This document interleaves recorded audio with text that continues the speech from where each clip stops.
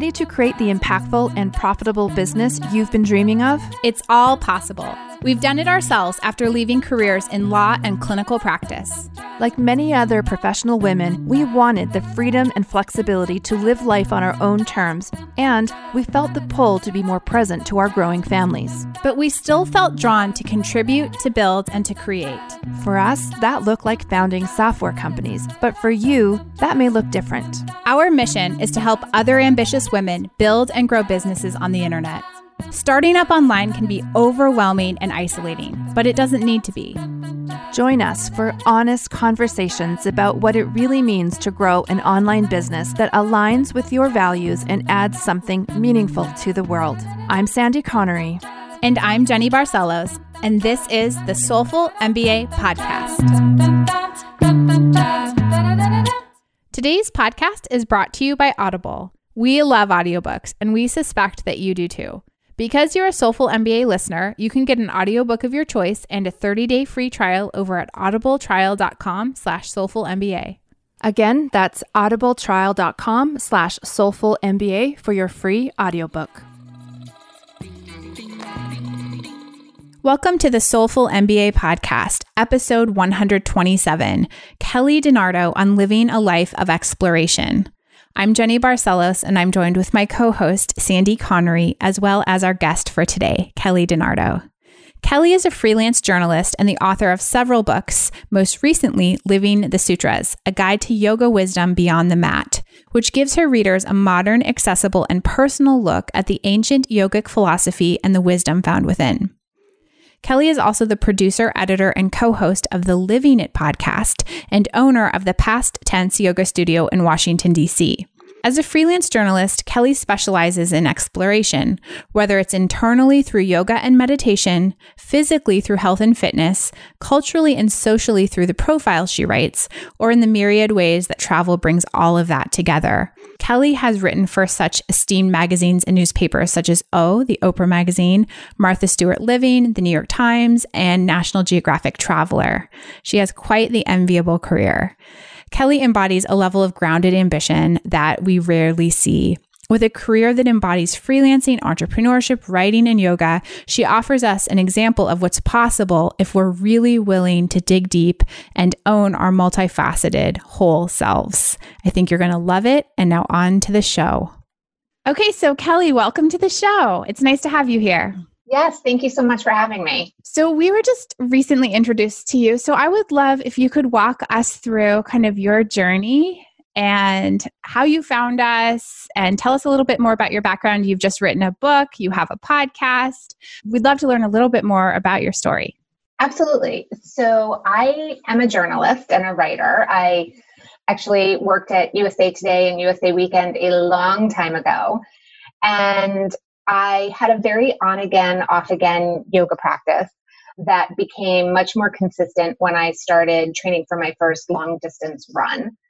And, you know, like so many people, you go to the mat for looser hamstrings or less stress or back pain, and you stay on the mat for all of these other reasons. And for me, my consistent practice became really instrumental in helping me to decide to leave my job and to try freelancing. And so I struck out on my own as a freelancer, and this was, I'm dating myself, this was way back in 2002. And I got this great piece of advice from another freelancer who said, just make sure you get out of the house every day, right? So you don't go stir crazy. It's a lot of time in front of my computer. And so I was teaching step and sculpting classes and, again, dating myself.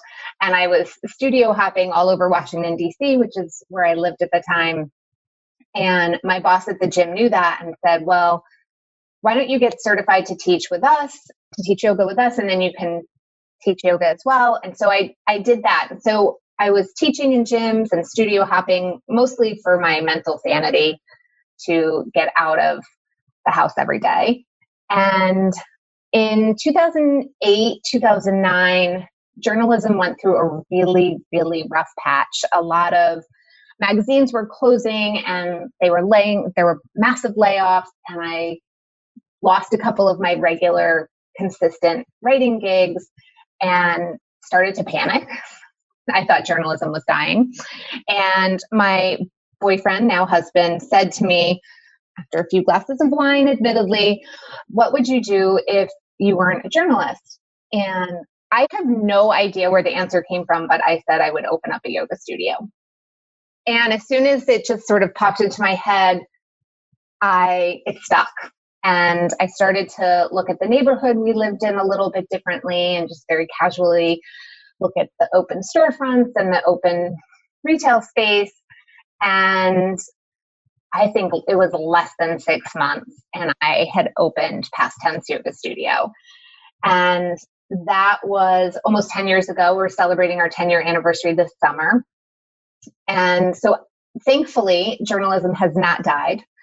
And I now do both. So I am a full-time freelance writer and a full-time yoga studio owner. I love that. It's like, for me, it's like if I decide I want to buy a new car or a new house and I can't get rid of that idea and I have to just be 100% obsessed until it happens. So that's what happens with you and the yoga studio, it sounded like. So when you got that little bug, that itch, was there any fear around the whole running a business side? Were you did you have to take courses to figure that side out? How did you approach this whole new learning that was in front of you? Right. And it was double the learning curve because I had never worked in a yoga studio. I didn't know how studios worked. How to schedule teachers. Right. All of it. So very naively, no, I just was not afraid. And I think now looking back on it, knowing what I know now, I would have been much more nervous. And I don't know if I would have taken the leap because of that. I think that naivete actually served me very well. And because once I dove in, there was nothing to do but be brave and just do it. So I think can I ask a question about that? So what kind of lease did you sign when you started? Yes. Good question. So I signed a 3-year lease, if I'm remembering correctly. And I will say, so I had not taken any business classes, but I am incredibly lucky. My father is an attorney and he read through the lease terms very carefully. And he connected me with someone who he has done business with. And I was able to get a loan to start the business through him, through this family friend.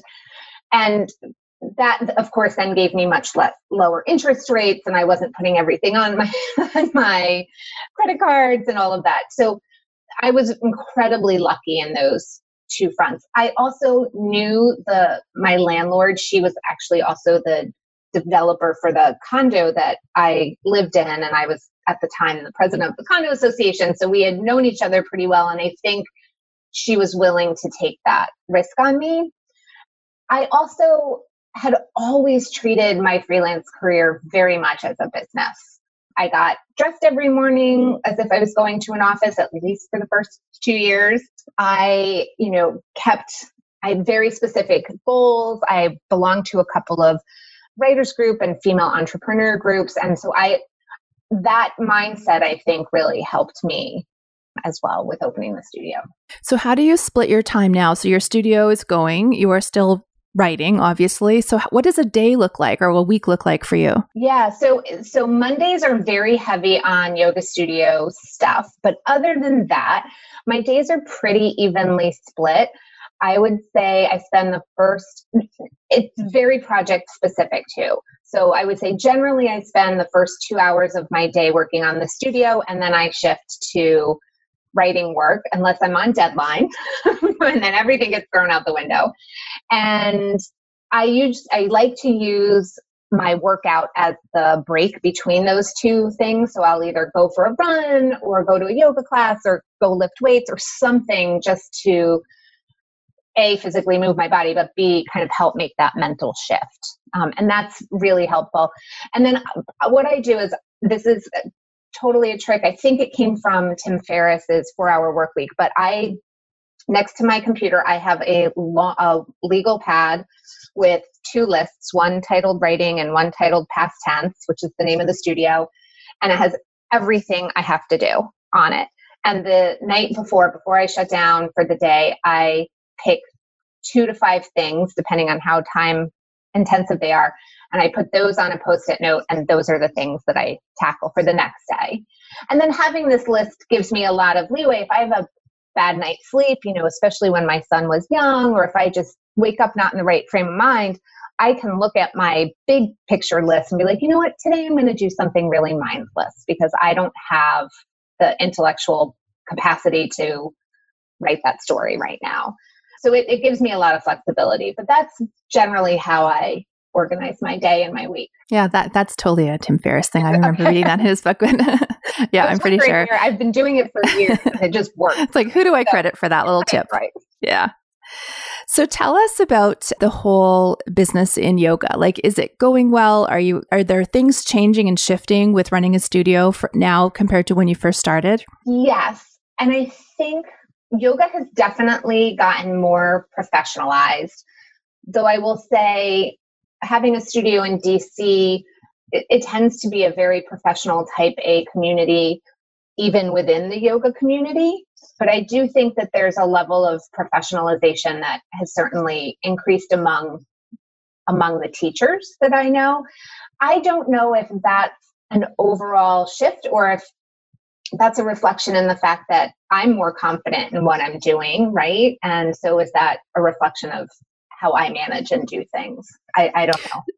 So what do you mean by there's more of a professionalism? Like, how do you see that play out with the teachers? Yeah, a few ways. First of all, I don't have to chase down my staff the way I used to in asking them for things. They treat it like a job. Right. So this is a career as opposed to just a part-time thing I do. Even the part-time, you're totally correct, but even the part-time people treat this as a second job or career. It's a lot less herding cats than it used to be.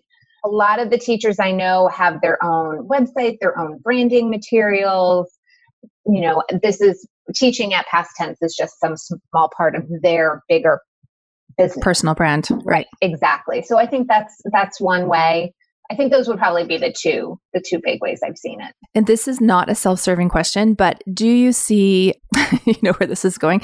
Do you see the demand that your teachers want to teach online, or that your students, your customers, do they expect past tense to be online? We haven't seen that yet. We have tried a few times to start audio classes or to tape classes as a perk for our members for when they're traveling, because so many of our people travel. Again, it's just a function, I think, of a lot of jobs in DC, or maybe just life in general. I don't know. So it's something that we have explored in the past and it has not gone well. And so I actually have a ton of questions for you guys about how to do that. So it's something we're looking into for sure. Yeah. It's hard to figure it out yourself. For sure. There are a lot of moving pieces. Yes. The technicalities of it, all of it. Yes. Yeah, absolutely. So I have a question for you about the studio that you founded 10 years ago. So a lot of people within that 10-year framework timeline start to think about, do I open more studios? Where does this go? Are you happy with having one studio and sort of the experience of that's one part of your bigger vision in your career? Or do you feel the pressure to open more locations? I don't feel the pressure to open more locations at all.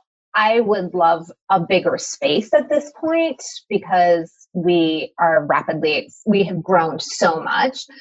But I went into past tense with a very strong mission statement. And a huge part of that was that we would be a community space and a community studio. And so I don't have a huge interest in franchising or expanding that because I think we would lose that community feel.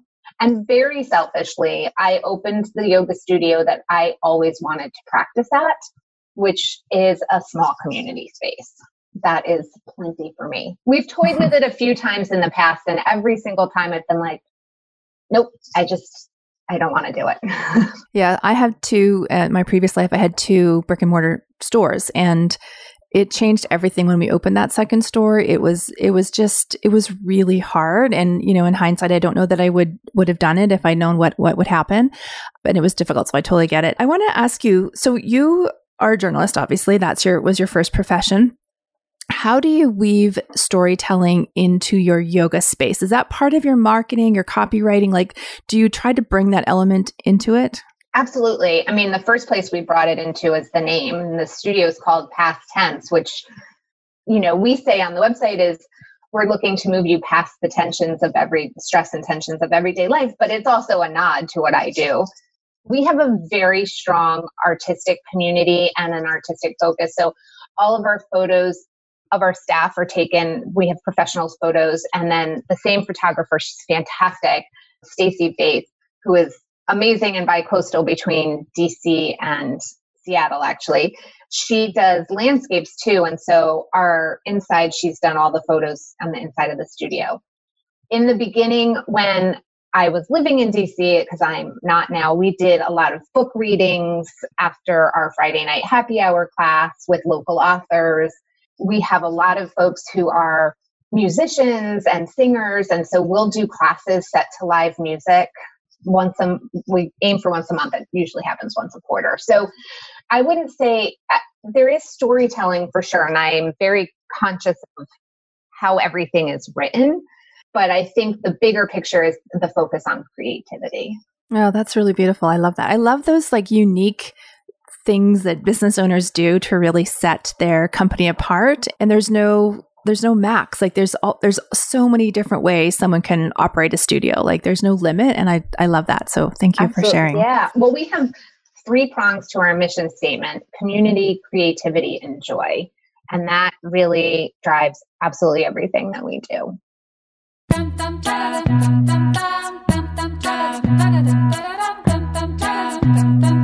This podcast is brought to you by the NamaStream software platform.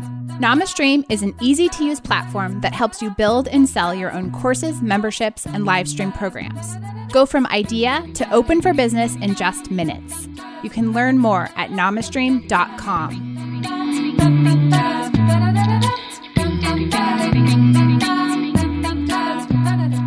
So thinking about this book you've written, because it makes sense, right? You're a yoga studio owner and a yogi, and you're also a writer professionally. So it makes sense that you would write a yoga book.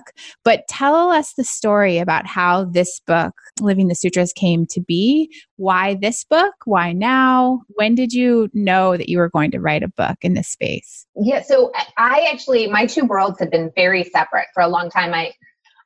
I do a lot of health and fitness writing, but not so much yoga. When I do yoga, that's not true either. When I do yoga writing, it's very focused on the asana and the physical practice, not the philosophy. So this idea came to me. I was actually reviewing some books that a publisher had sent me to consider for story ideas. And one of them, there was a stack of 3 or 4 books in the same series, and one of them had the word yoga in it.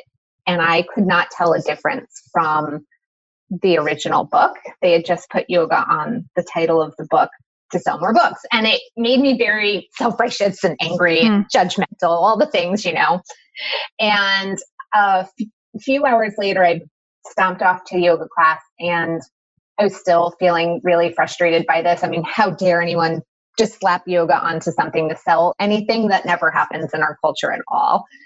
And and I was listening to my teacher, who is my co-author, Amy Pierce Hayden, and she was giving this really beautiful Dharma talk. And she does this really lovely thing. She makes the philosophy very accessible. And I sat there on my mat and I thought, this is what a yoga book should be about.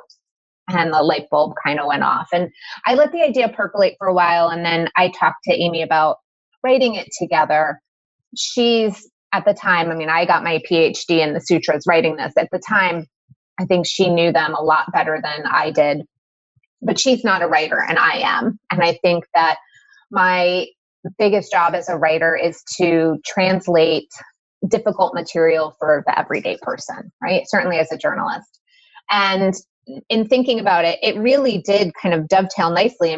One of the things we try to do at Past Tense is to make yoga accessible and modern and really relevant. And that was what we wanted to do with this philosophy. So it actually made a ton of sense once it all came together. And how was the process getting published? I mean, imagine that's easier for you than a regular person who has no experience with journalism, but how does that journalism background translate to finding a publisher and an agent? And yeah, so this is my second book that I have written, and then I've ghostwritten a few, and I've written chapters in several others. So, I mean, all told, I've probably worked on 7 or 8 books, written them in some capacity or another over the last few years. So yes, I definitely had the leg up on that. I had been introduced to an editor, Beth, at Shambhala, and she really liked something else I had written, and we had been talking about it. It just wasn't a fit for them. And she said, I love your writing. Anytime you have an idea, just let me know. And so even though I have an agent, I did a bad thing. And I wrote to Beth directly and I said, hey, I have the start of this idea. And is there, would you guys be interested in this? And she said, yes. And could we send her some samples? And so honestly, the first book I wrote, I had to write this massive 30-page book proposal with an annotated table of contents and a PR and marketing scheme and all of this other stuff. And we didn't have to do quite that level because I had already known this editor. And so she ended up, based on the samples that we wrote, they accepted our proposal, our mini proposal. And then I got to call my agent, Jessica, who's fantastic. And I said, I did a bad thing. And I told her what was happening. And she was at the time shopping around a book proposal, which I put on hold for that. And then we worked on Living the Sutras. So yeah, I mean, I think for people who are interested in writing a book, when I was first working on my very first one, my original agent said, surprisingly, the Idiot's Guide, the Dummy's Guide to Publishing or getting published was really good. And he recommended I read it. And that was how I figured out how to put together a book proposal. And that also had some really good tips about how to find an agent. And I will say, if anyone's looking, go to the bookstore, look at books that are similar to yours, read the acknowledgments. And if the author mentions the agent, you've got a good lead on a potential agent. And did you entertain self-publishing at all? No, I did not. I have really mixed feelings about it. And we were lucky to be able to go the traditional publishing route. And I loved working with Shambhala because for so many reasons. I mean, they're an independent boutique publishing house, but they also have an agreement with Penguin Random House for distribution. So I feel like we got the best of both worlds. We got the attention and the support from a small publishing house with the oomph of a bigger one behind it. And so what does the promotion look like? Now that book is written and out there, what do you do to promote it? Like, how long is that period? Is someone guiding you? Like, how does that all work? So the first 3 to 6 months, maybe like a month or two beforehand, before it's published, and then a few months after is pretty intense. There's an in-house publicist at Shambhala, and she pitches us and the book to long-form or long-lead magazines, to newspapers, book reviewers, bloggers, all of that. And then I've gone through this enough other times, and I know how important the publicity is. I'm sure we drove her absolutely crazy. We were very on top of the publicity. And so we would come up with things too. Like we did a Instagram takeover of the Shambhala's feed for 7 or 8 days, 9 days, leading up to the book's release. That went really well. They did a great job of getting us on a bunch of podcasts. We worked with a private publicist friend of mine, Melissa McNeese, and she got us on a bunch of podcasts and into different magazines. And then after a while, it does die down. And, the in-house publicist at Shambhala basically says, I'll respond to things, but I'm not actively pitching, because she then has a whole other group of books coming up. And so for us, it's really on us to keep trying to get the word out. But thankfully, the book did really well. I think it spoke to something that was missing in the market. And we're actually talking to them about some follow-up projects. So we'll see. What was the moment like when you finished, when you were like, done? Yeah, when we were done for real. Well, there are a couple of places where you're done. So there's the point where you're done and ready to hand it in for the first time. And we had champagne when we finished. Amy would come to my house when we were working on it, and we would work and write together. And my husband and son came home. I think he was 3 when we finished. And they were so excited we were finally done. They very kindly brought us bubbles to celebrate.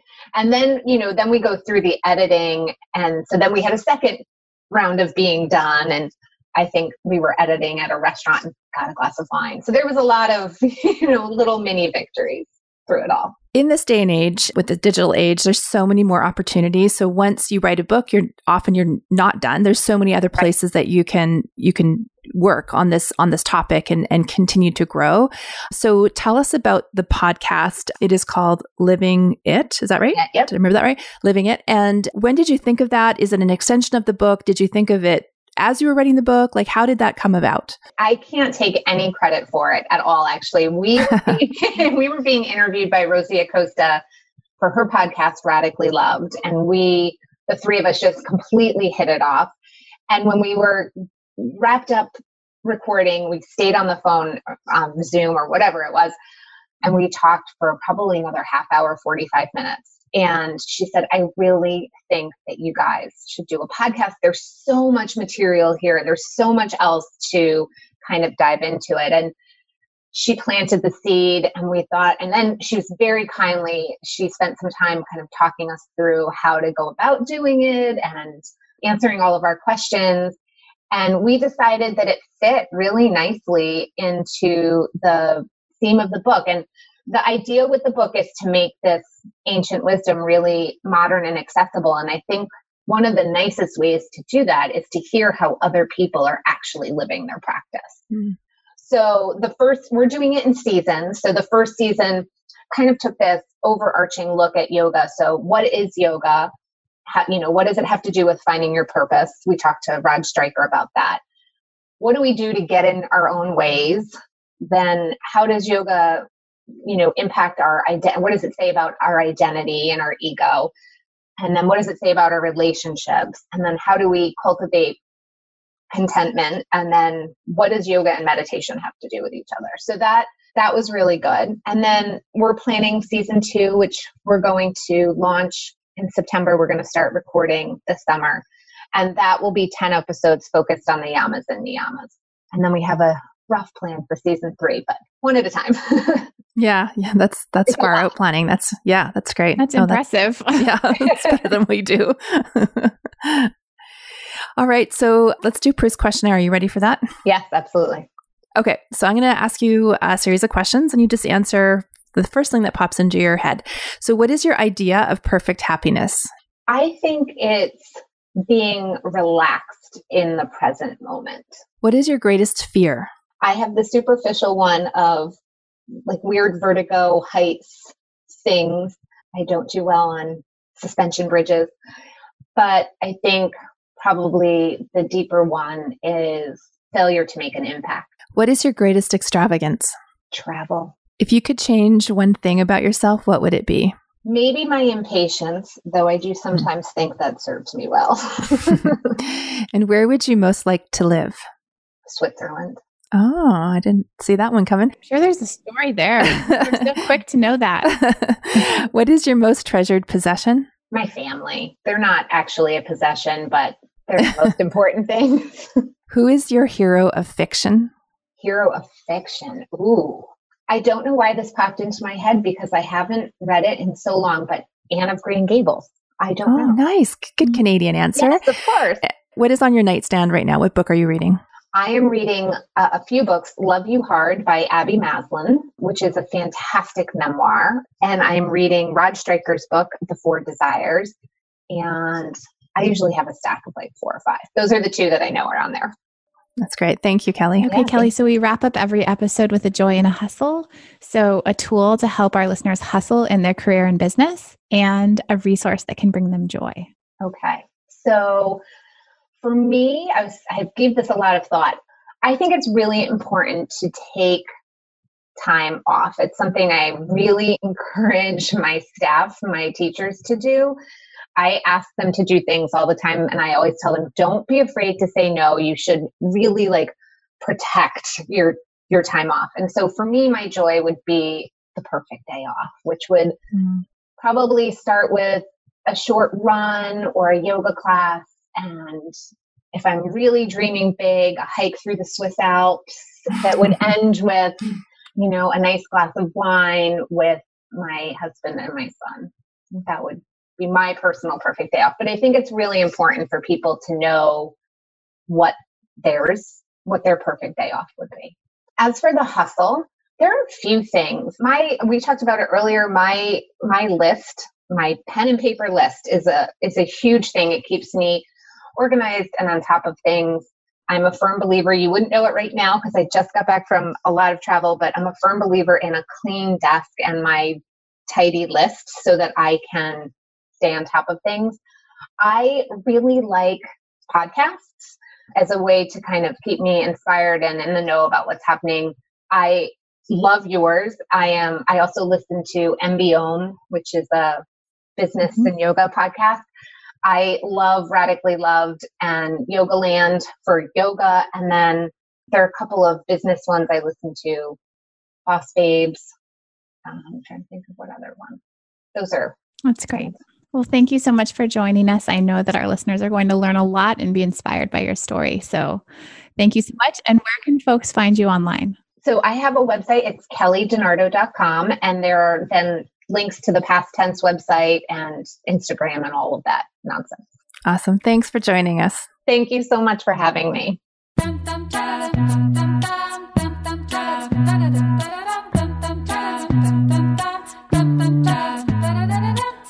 Ready to go from, I really want to build an online business but don't know where to start, to, wow, I've just sold my first digital product. That's exactly what we're going to help you do during our free Become an Online Teacher course. We've created a simple 5-day email-based course to teach you everything you need to get started as an online teacher. By the end of the week, you'll have a digital product that's mapped out, priced, and ready to offer your community. Head over to soulful.mba/teacher to sign up. It's totally free.